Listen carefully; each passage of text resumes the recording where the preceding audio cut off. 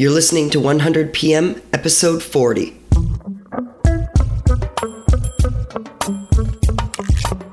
You're listening to 100 PM, the show where we're interviewing 100 expert product people from startups to enterprise and everything in between to bring you all the actionable advice you need to succeed in product management. Today's guest is Ashley Phillips from Venmo. If you're joining us for the first time, be sure to visit our website, 100productmanagers.com, the web's fastest growing resource for product management topics, recommended resources, and online learning. I'm Susanna Bate, product coach, startup mentor, and host of today's show. Let's dive right in and say hello to Ashley Phillips. Hi, I'm Ashley. I am a product lead for commerce products at Venmo. One of the things we talk a lot about here on 100 PM is the path into product management, because the theme that emerges time and time again is most of us didn't study product in school. A lot of the classes that are available now were not available. And everyone's got kind of a unique story, some more so than others. Some are a little bit more predictable. I did an MBA, I went to, got a computer science degree. You didn't do any of those things. Did not. You were a journalist. I was. Why don't you tell us how a journalist ends up leading commerce products for Venmo in Chicago? Yeah, my path into product management was a little different, or not typical, I would say. But started as a journalist, doing very news heavy, and really when I started to think about getting into product, and it's not even really thinking about getting into product, but thinking about getting into technology. I was working at ABC News in New York, reporting on science and tech at kind of an interesting time, or in my mind, an interesting time. My first tech story was about the very first iPhone. And there were a lot of things going on at the time. Twitter was just starting to get traction. I was talking to all these people, interviewing all these people who were doing all these really interesting and amazing things. And I sort of planted the seed in my mind of, I'm writing about these people. This is great. Wouldn't it be great to go from writer to maker? Did you ask to be put in the science and technology stream of journalism? Like, how did you even... No. They just came around one day and they said, oh, by the way, Ashley, you're going to be writing about technology from now on? Really, there was an opening there. I was actually an associate producer on Good Morning America, which is really funny, but was looking for another path for myself. And was sort of exploring what was there this was at abcnews.com, what was available there, and this opened up to me, and I said, sure, I'll try it. I mean, I think one of the way that I describe sort of the similarities between the journalist role and the product management role is that, in journalism, you get to ask as many questions as you want and basically pick a topic and just learn as much as possible about it. Very similar, I think, or skill set at least, to some parts of product management where you're just asking questions, asking tons and tons of questions. And it's not just that you have permission to do so, you're pushed to do so.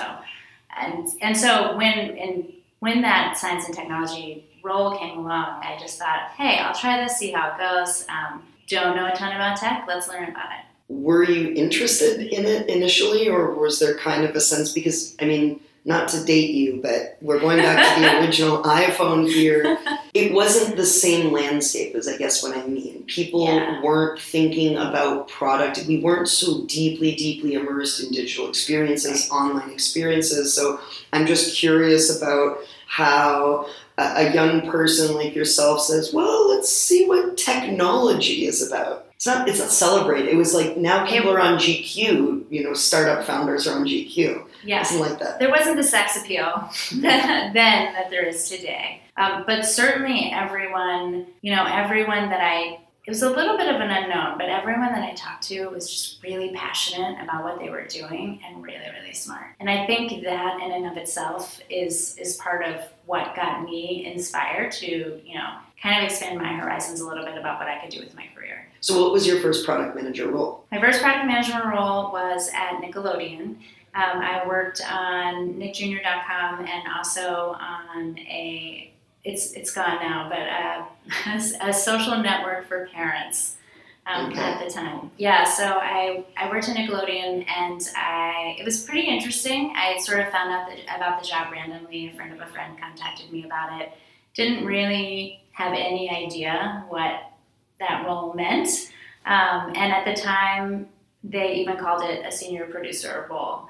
So went in, talked to a bunch of people, liked everyone I talked to, and thought, let's see, we'll try this out for a year. We'll try this out for some time, see if I like it. And I have not looked back. I have had a number of people come into my class as product managers. I'll say, I always start by asking, why are you here? What is it that are your goals and objectives for?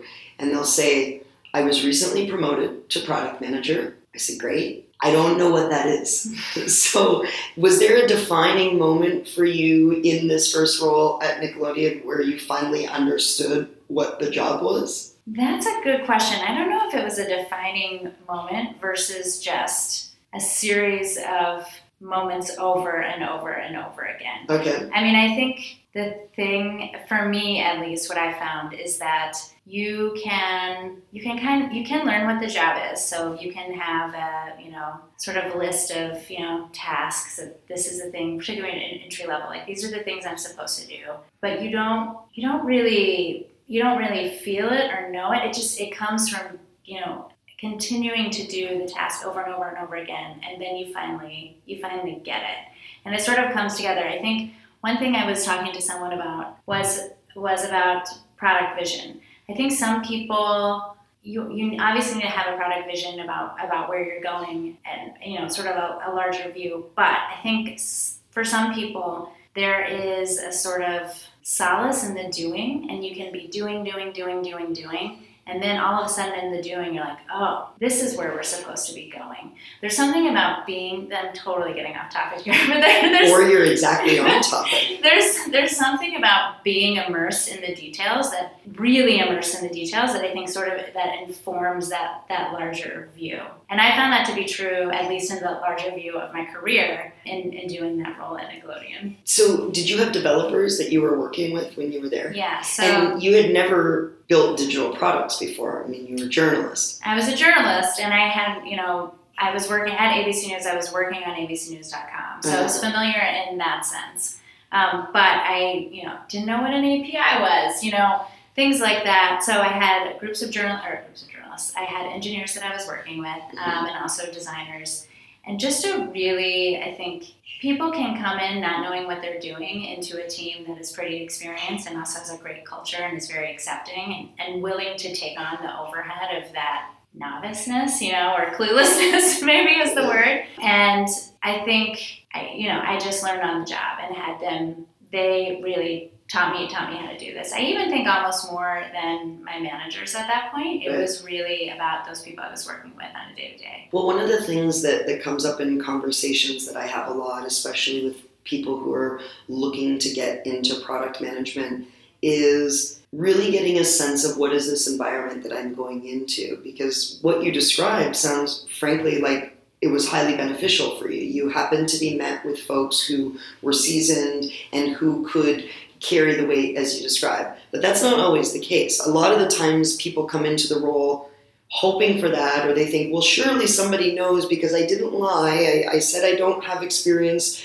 just a lot of will. And then they kind of throw you in, and the expectation is that you're just supposed to know what to do, as though that you would intuit it or something. Yeah, and I think that's an organizational mistake that happens a lot. So I don't know if this is happening more frequently, but it seems to me that, I've been doing this for a while now, and it seems to me that, particularly over the last couple of years, that product has become, in some companies at least, the sexy, cool job, the job that's making all the decisions. I think there's this wild romanticism about product that always makes me giggle a little bit, because I often think about it as there's some really rough parts of the job that I don't think is circulated very well. But just to speak to that, I think Steve Jobs played a big hand in giving us a viewpoint of, everyone thinks that's what you're going to be doing as a product manager. But I think as you were starting to speak to, there's a lot of not so glamorous aspects There's of it. a lot of not so glamorous parts to it. To go back to, the original question, I think, so there's this image, the Steve Jobsian image of what product is or could be. And people from different parts of the org want to come into it, or people really want to get into it, which is great. I think then, though, the organization has to be ready. As a novice, I would not encourage people to go into a startup, for example, and have never, let's say, as a head of product, for example. But you need to have an organization, or it's nice to have an organization that is able to guide you, and that the organization is willing to give that to you, because that can be a lot. Even if you think about like mentorship programs for engineering, being able, or apprenticeship programs, being able to take that on. Not every size of an organization can do that. And I think I think it's important, or it's certainly beneficial to have an organization that acknowledges that is not expecting, if you've never done this before, is not expecting you to just magically know. Now, Nickelodeon's a big company, right? How Yes. many people were working there approximately when you were there? I mean, I have no idea. Like in the thousands? Sure. Yes, easily in the thousands. Easily. Have you ever worked in a startup environment? Yes. Okay. A few times, and then sort of what I would call a quasi-startup, which was Groupon. So after Nickelodeon, I came to Chicago and went to a startup that was about 50 people, and it was a very informative experience in the sense that I came on during a hiring rash. They hired a bunch of people, and then 9 months later, they let go of a bunch of people. Oh, wow! So I was both in the hiring in the hiring rash, and then in sort of the firing part. So what was interesting about going from Nickelodeon to that startup was, at Nickelodeon there were a lot of functions that were kind of outsourced for you. So there was a data team, and there was a marketing team, and there were all of these different teams who did a bunch of things for you that you wouldn't have to do or necessarily have to think about, or I didn't think about, because as a newbie I wasn't sure if I was supposed to be thinking, didn't know what I was supposed to be thinking about. And then going from there to a startup where every resource is so precious, every amount of time is so precious, every person's time is incredibly valuable. So you have to know exactly what you're doing, and know that whatever you're doing is going to have an impact. And that was, and being responsible for that and being held accountable for that. That was pretty amazing experience. It's also a pretty amazing experience to understand the importance of making quick decisions in terms of what happens if the money is running out, or what happens if the business isn't going the right direction. I think for a big company to make that kind of decision takes a very long time. It's not just going to happen tomorrow. Yeah, I mean, certainly we talk about like the sex appeal of product and startup, and it's like, it's good that you share that story, because that's really actually the predominant story. The predominant story is, we got a bunch of money and then we spent it all, and we couldn't get to product market fit, or we grew too quickly and we didn't know how to continue to create value for our customers, or what worked in one sort of niche segment didn't translate to another segment as we'd hoped.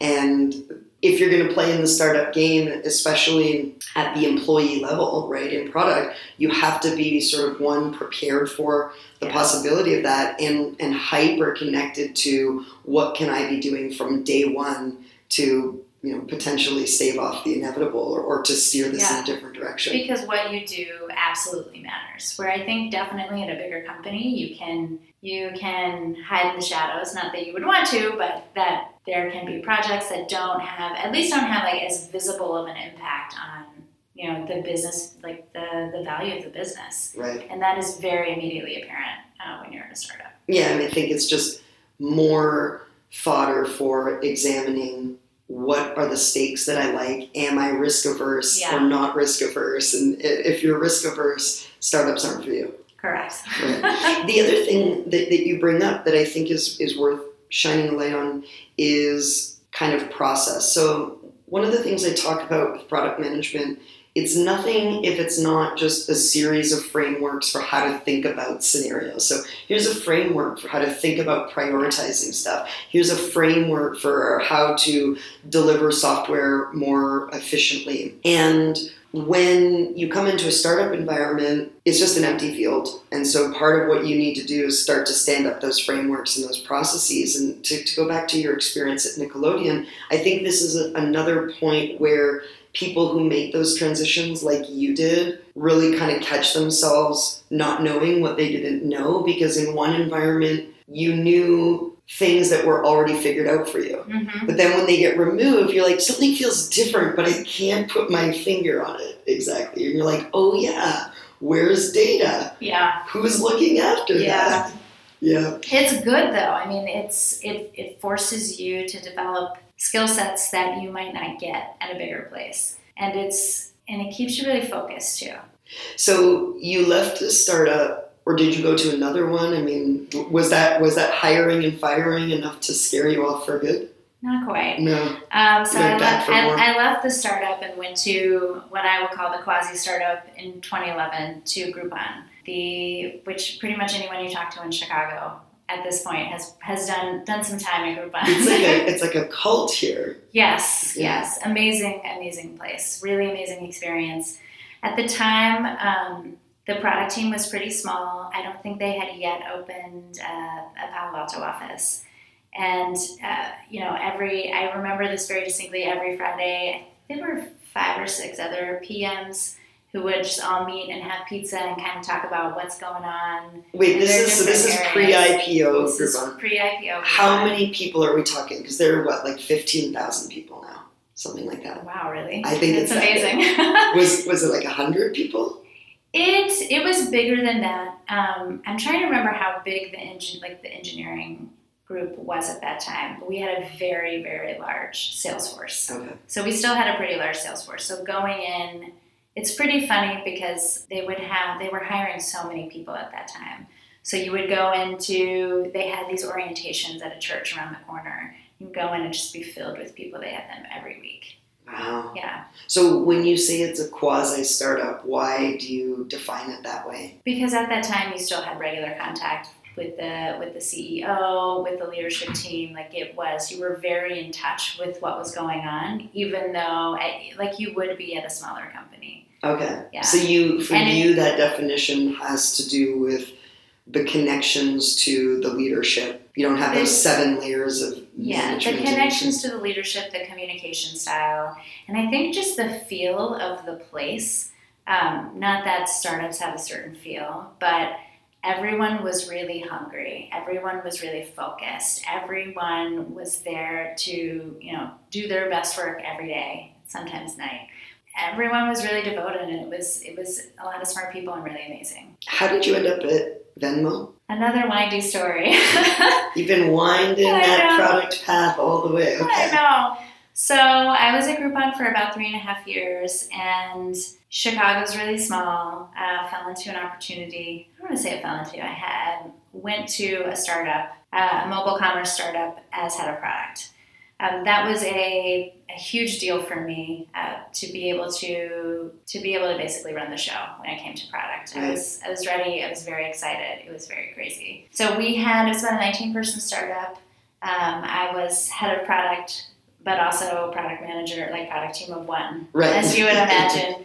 And it felt a lot like bringing some order to the chaos, even though the chaos part was also fun as well. Okay. So that's really where, though, I obviously I had all these tools. You kind of have a toolkit for how you run projects, or how you roll out features, or how you do development, or how you want to run things.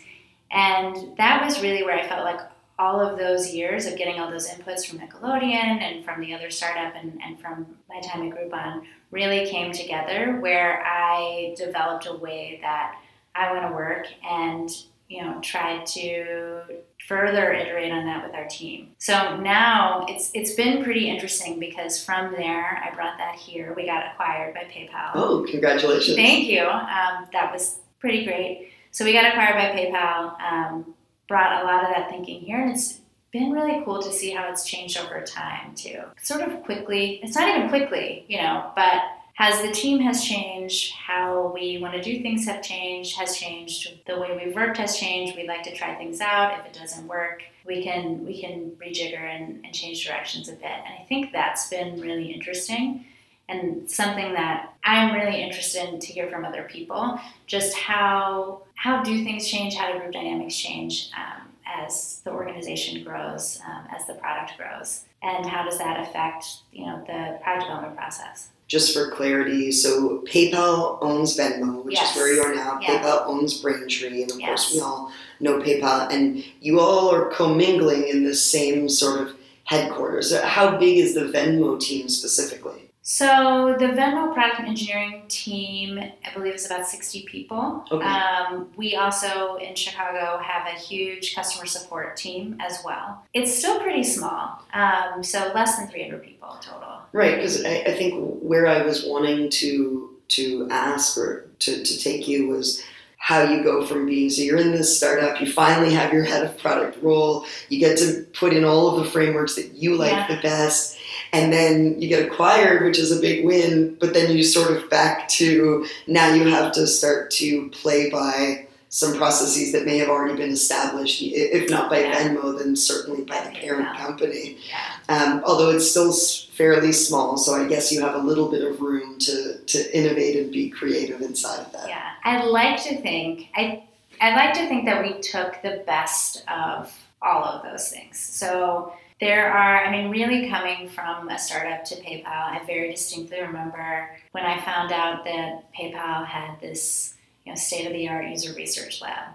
Just like, what? We can use that? There are people with, who like professionals who will do this for us, and basically it's for free. We don't have to, we don't have to pay money. It's just part of it's just a thing that we get.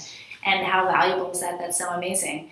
So there are a lot of, in terms of, I think my initial reaction when we got acquired was there are so many perks here, or so many things that tools really that you would never have access to as a startup, which is so valuable. Now, 2 years down the road, or almost 2 years down the road, which seems crazy, the other benefit that we've gotten is, PayPal has a lot of experience doing some of the things that are very, very new for Venmo. So some of the spaces we're trying to play in, or that specifically my team is trying to play in, we can get some of what PayPal has already learned as inputs. They're very different products. Sure. They're very different audiences, or they're very different users certainly. But that's enormously helpful. So do they have like product manager war story fireside chats here where they're like, come in and I'll tell you about the time when PayPal and the year was this? Not so officially, but you can definitely get that if you need that. Yeah, again, all of these things that you're speaking about and what you were talking about in Nickelodeon, these are the little things that add up to what is the product management experience that I want or don't want. Yeah. And you're right.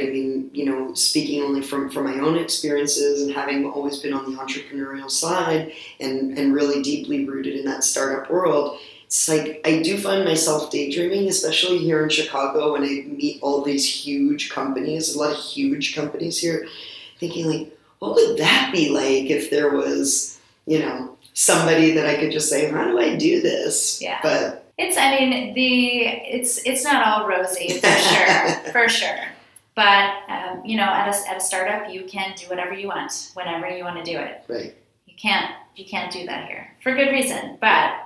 That was certainly, I would say that was quite an adjustment for the team when we got acquired. Right. We can't do whatever we want. I can't just say this to a journalist. Yeah. I have to get it vetted by 19 different lawyers first. Yes. Yeah. What is your role exactly here? So I work with a team of engineers and product managers. We specifically, we're called the commerce team. Specifically, we are looking at trying to figure out how to bring Venmo as a payment method. How can users or shoppers start to use Venmo outside of the sort of P2P context that people are used to using it in. Venmo is extremely popular. It is a P2P payments platform, so people paying their friends for whatever, sometimes for rent, paying them back for going out to brunch, sometimes just being funny and paying them $1 or a penny and writing a funny note. But we're really trying to expand. We're looking at how we can expand beyond that, build on that success, and then expand beyond that for users to, pay whomever, pay merchants, go shopping with Venmo. Feel free to tell me if this is kind of in the lawyer danger zone of questions, but I guess what it raises in my mind is, where do the products start to delineate themselves, right? So you have, for example, Braintree. This is a payments company. Of course, we understand the history of PayPal. So they're all kind of different and then playing in the same spaces. And do you have to, maybe the real question I want to ask is, to what extent does the Venmo team need to negotiate with the PayPal team, for example, to say, well, we're going to take this as far as this line and we promise not to tread over it? Or is it just like, go for it? It's more like go for it. I mean, I think it's really that all three products, and PayPal has a bunch of products underneath it, but are really for very specific audiences. And I think that's where we're differentiated. Our user base really skews younger. Everyone uses the dreaded term millennials. I'm doing air quotes right now because it just feels, I don't like it. But what would you use instead of millennials? Young adults. I don't know why I don't like that term. It just feels a little bit, it's shorthand and it feels a little bit lazy. I think it's overused. It's like every New York Times style section story is a story about millennials moving to someplace that's not Brooklyn. I don't know. It just drives me a little nuts. But we have a very different user base.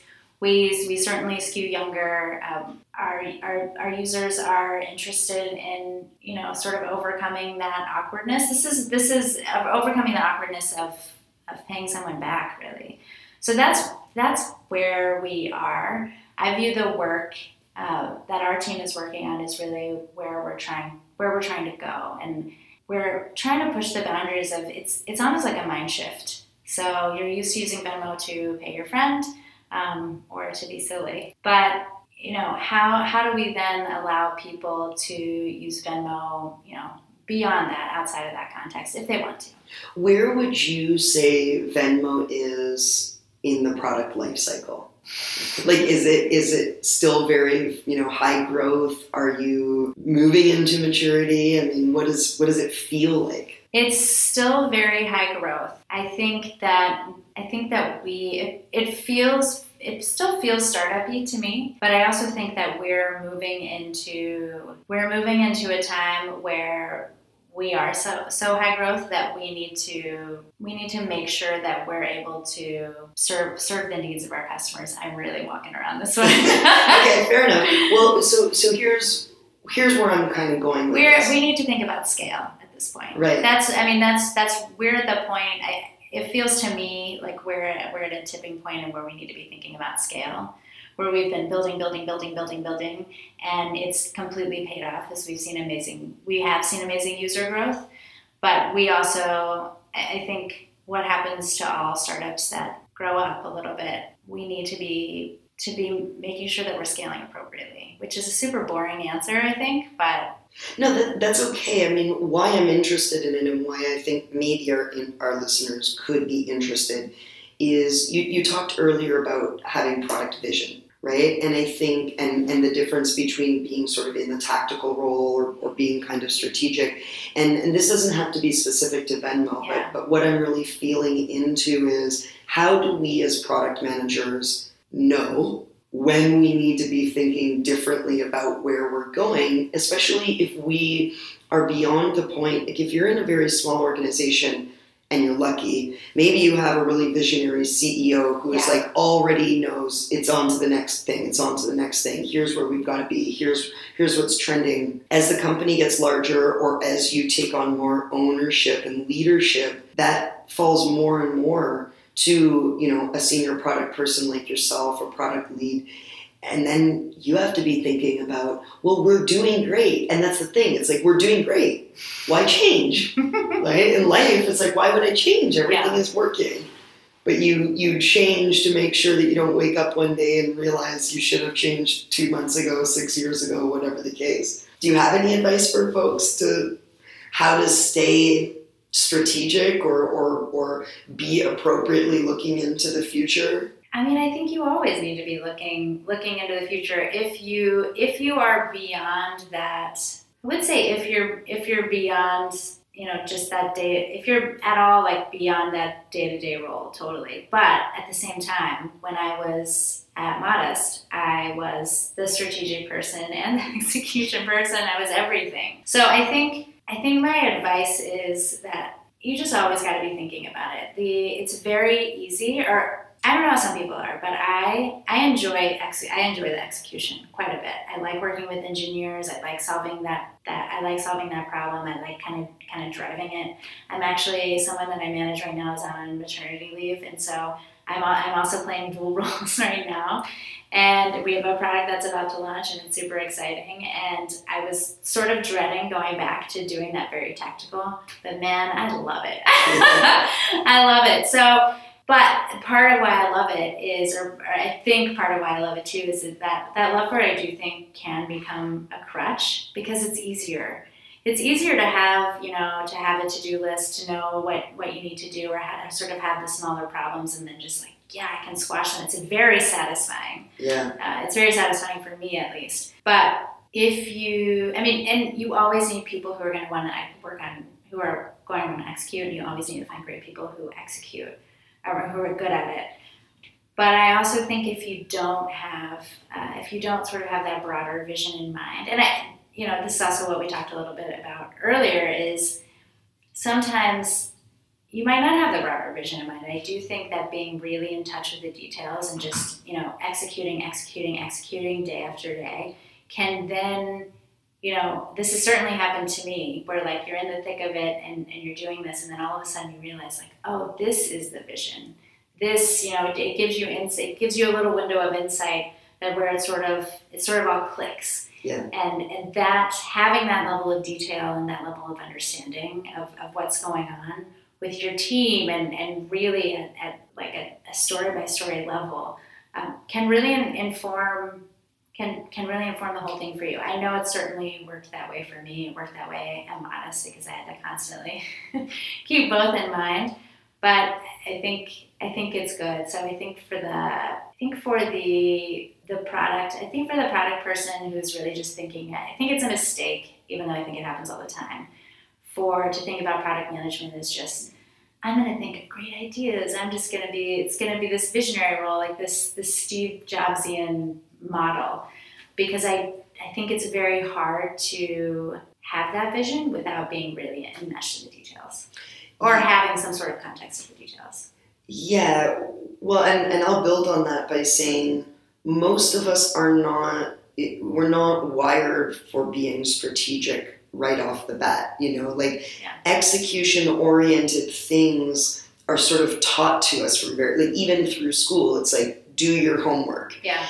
Read these exact pages, write this exact report. And so, I think for me, there's an experience when I went to university, and I had always kind of excelled in high school and, candidly, like as a procrastinator. Like I was fortunate enough that I could sort of really not do anything until the last minute and then pull it off like without trying too hard. It's like if I wanted to try, I could do really well. The shift for me going to university was sort of like we were talking about earlier. Suddenly nobody told you exactly what you're supposed to be doing. So it's like they remove that kind of framework. So strategy is a bit that way. It's like you have to bring the framework, you have to bring the vision. The other side of it that I like to tell people, just to take some of the mystique out of it, being a strategist is just being a good guesser. There's a creative component, especially if you embrace kind of validated learning as one of your methodologies and the experimental mindset, then strategy is just saying, I think this is a good idea. Now let's find ways to execute on that, preferably incrementally over time to prove it or quickly disprove it and move it on. So we equally have to encourage that muscle in ourselves, because if we're always in the to-do lists, then we're not growing as PMs and we're not learning how to be creative and bolder and experimental in our thinking. But the danger that you speak of getting stuck too much in one way or the other comes up a lot, right? Where definitely I've seen people, their thermostat is set for execution. Yeah. And they always want it, can I just do it myself? Can I just, let me just stay here in Jira just a little bit longer? And leaders, the flip side of this, getting kind of comfortable in the cushiness of not having to be in the details and then someone goes away. I know this isn't your case, but then someone goes away and suddenly it's like, how do we do this again? Yes. What's our process? Yes. How are you writing your user stories? Yes. Yeah. Very good. We do a segment on our show called Get the Job, Learn the Job, Love the Job. And I wanted to maybe frame the first question about getting the job through the lens of some of the experiences that are particular to you. So a lot of your experience was learning on the job, which I think is very exciting and one of the best ways that any of us can learn. So if I or one of our listeners is somebody who just got promoted to product manager but has no idea what it is, just came over, got recruited from journalism or any number of seemingly disconnected background, what would you say to me to encourage me to become the best PM that I could be? Talk to your customers. Okay. I mean, I think that's the number one thing. And I actually feel like even as PMs, sometimes we can lose touch with that. Like, I think people can come up with a really cool idea, or they get very focused on the solution or the feature, whatever it is that they're delivering. And along the way, I've seen this happen so many times, it's happened to me, and along the way, kind of lose touch with the customer and the problem they're trying to solve. And that's it. And I think if you can, number one thing, if you're coming over, hopefully if you're coming from somewhere in your company, you already have a great understanding of your customer, and that's why you're coming over. And that's why you've been tapped to move into this role. But I think that's the number one thing. I think number two, befriend and be lovely to your engineers. Because really, a product manager is only as good as their engineers. And I think about this all the time. I can't do my job unless my engineers are amazing. And not just amazing, not just, they're good engineers and, they're smart or whatever. But really engaged in also having that customer focus and engaged in solving problems for the customer. You don't want engineers who are just going to do whatever you ask them to do. That's not what you want. You really want partners who are going to push back on what you're saying, are going to ask questions, and who are going to be as interested as you are. I think in terms of learning the job, because then everything else you'll kind of learn. This is something that happened to me multiple times at Groupon, where I was hiring for my team and had tons of people come in and they looked so good on paper. They sort of had the perfect resume, and I didn't like anybody. Doesn't that make you a common denominator? I know. What's wrong with all these people? But what ended up happening was, and then again, I'm just thinking, is this my bias to do this? But just finding people from other parts of the business who have subject matter expertise. I can teach you how to do this job. I can give you tools. I can teach you the tasks that you're supposed to do. But I need people who are so engaged and so care, and care and are driven and ready to do this. Product management is a really tough job. So I do think sometimes people don't quite know what they're in for when they get into it. I certainly did not. I'm glad they're listening, and now suddenly they've been listening, they've been following 100 PM along all this time, and then they get to this interview and they're like, wait a minute, maybe this isn't for me. Ashley said it was hard. No, she loves it. That's why we're here talking about it. This, I'm putting you on the spot a little bit, but you made the point about go out and talk to customers, and you spoke at the outset of the interview of how your journalism background in a lot of ways readied you for much of what the skill set of a product management requires, which is a curiosity. I teach a lot about interview techniques. Is there like one nugget that you can offer our listeners from having been a journalist of like how to ask the right kinds of questions? Just a little. I think, have a list of the kinds of things you want to know, or the question. You know the answer to this, but I want your answer to this. Have a list of the kinds of things you want to cover, but don't just check down that list. You're responding to what people are saying. The people you're talking to are humans. They're not some sort of archetype cut out of right from central casting. They're real people, and really being tuned into that. I think the other interviewing technique that I've had that has worked really well, I don't know if it especially worked well in journalism, is to just shut up. Ask a question. People say they don't want to answer it. Don't say anything else, and then eventually they answer it. Right. You're actually the second person that I've spoken to very recently who gave exact. I like the way that you framed it. It was another one of our guests, Wade, and he said exactly that. Talk really slow, and people will instinctively want to jump in and provide information. Oh, well, go ahead then. People don't like silence. Yeah. I had a colleague of mine used to say, people leak data all the time. You just have to, as you described, be prepared and willing to listen. So yes. What about hard lessons learned? I mean, surely all that time of figuring it out as you go, you found yourself in a situation where you thought, well, that wasn't the best, or if you could go back and do it differently, knowing what you know now. Any advice you can offer for possible pitfalls in this hard job of product management? This again goes back to kind of team dynamics and process. I think really not being afraid to, if something is not working, this is true for everything, and but if something's not working, don't be afraid to just throw it out, and throw it out immediately. Whether that's, sort of how you're working, whether that's part of the product and you can immediately tell, or you just kind of feel like this is not right, you need to trust your instincts here. Or just, I'm really specifically thinking about process. I think when we got acquired, we kind of tried to keep working in the way, our team kind of tried to keep working in the way it had been working. And we were just a different team. We were getting, people were coming onto our team from Braintree and PayPal, and we just kind of kept grinding it out, but we really needed to adjust. And when we did, it was amazing. But it took us a while to get there. And I think it's human to kind of cling to the things that are familiar, but try as much as you can to let that go, because everything, you'll find out a lot faster whether what you're working on. This is both true of product and just the process itself, whether what you're working on is going to be successful. And that's really what you want to know.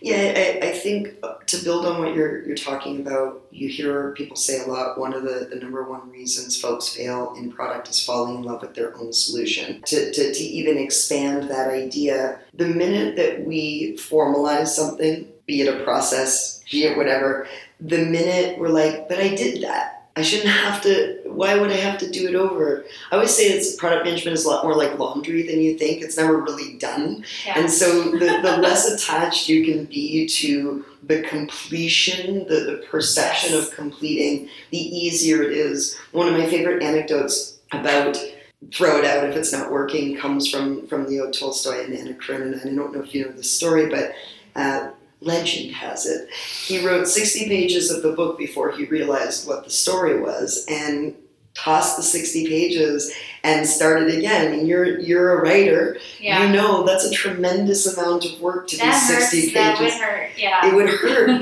but I say this a lot. That's the kind of ruthlessness that you have to have, to your point. So I think that's excellent advice. Why do you love this so much? I love being able to come into work and solve problems every day.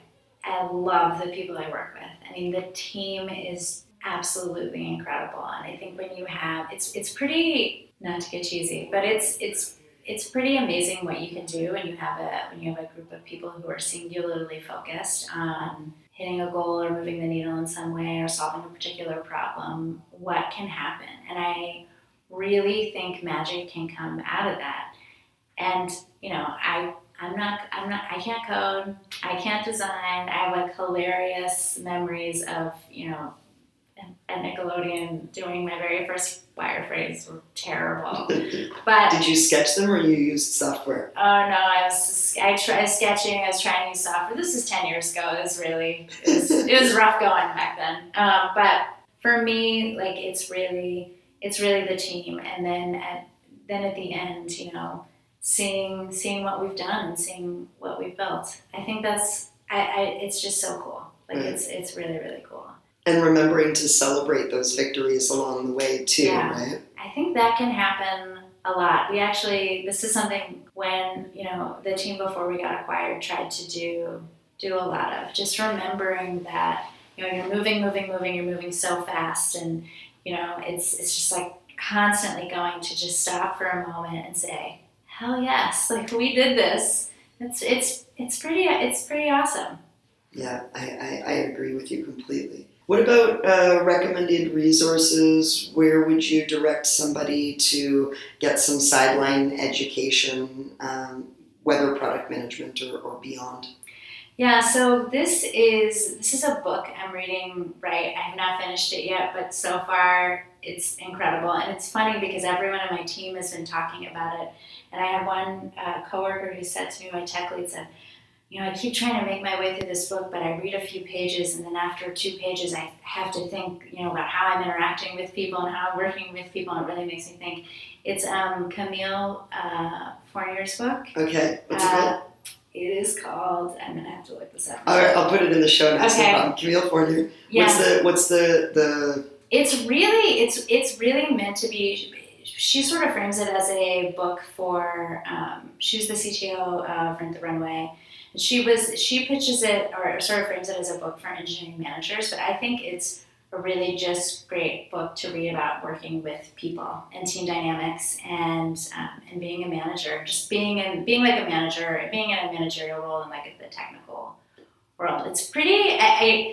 My husband laughs at me because before I started reading it, I am so excited to read this book. He's like, you are such a weirdo. No one has ever said that about a management book ever. And it's totally lived up to what I wanted it to. It's great. It's a wild page turner. You're up until 2 a.m. just squeezing. Not so much, but it's great. I mean, I'm just a little bit in, and I've already feeling it cuts deep. Well, and we have to be learning all the time, right? We talked earlier about the fear of being disrupted or getting too comfortable in a product that's succeeding. And I think that can be equally true for us as individuals, as product managers or in any profession. If you stop paying attention to what the rest of the world is doing, and you stop, checking in on which new ideas have entered the consciousness of the collective, then, you could quickly become irrelevant. So reading and following up is a great way to do it. And I always advise temper that with reality. Like I say sometimes, if I read Fast Company too much, I think, well, what's the point of even living another day? I clearly don't know anything about anything, because there's this perception that the whole world is very different than the one that we're in. And then you come back to your office and you're like, oh yeah, no one's really caught up to that yet. Just the media is out in front. Yeah, I mean, it's pretty funny how, like, even if you just think about how development has changed, like in Nickelodeon, when people were just starting to talk about Agile, we were just trying to try Agile. It wasn't Agile at all. Like, looking back, I'm like, that wasn't anything. But it's pretty amazing to always compare, like, what the ideal is and then what is actually happening, and then taking everything and kind of making it work for whatever you've got. Yeah. Wherever you are, you're there. Yes. Do you have a professional or personal life philosophy side of the mug quote that tells us a little bit about how you like to operate in the world, either at work or at home or both? I always like to be learning and always like to be having fun. I don't want to be doing this. The minute this job or this industry becomes unfun to me, or something about this becomes unfun, I'm out. And I think I'll sort of find somewhere else to spend my energy and passions. But this job in this industry have just been, or this role, I shouldn't say, but not this particular job. They've all been great, but just have been just really being able to weave in that desire to learn and having fun while I'm doing it. I really like to laugh at work. I really got to work with great fun people. And it really has to be, we have to be working on things where I can just learn a lot. I mean, even just getting acquired, we were coming, I never worked in payments before. I didn't know anything about payments. I knew about how people shop online, so coming here and just, this has really opened a whole other world to me. We'll all follow you online so that if there's ever a future point where you proclaim, whether it's via Twitter or whatever the next platform is, I'm out, product management is over, because it stopped being fun and Ashley Phillips was onto it and onto the next thing. Well, my husband and I have a plan B that we talk about all the time, which is the mantra, ice cream shop. Thank you so much for being part of our show. Really appreciate your insights. Yeah, thanks so much.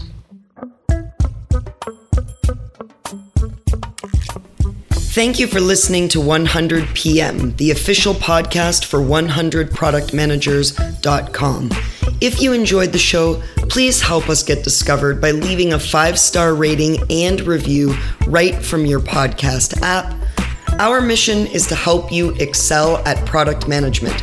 If you haven't been to our site, please check it out. We have so many great free resources to help you on your path, including all of the recommendations from our fabulous guests week over week. I'm your host, Susanna Bate. We'll be back next week with an all-new episode.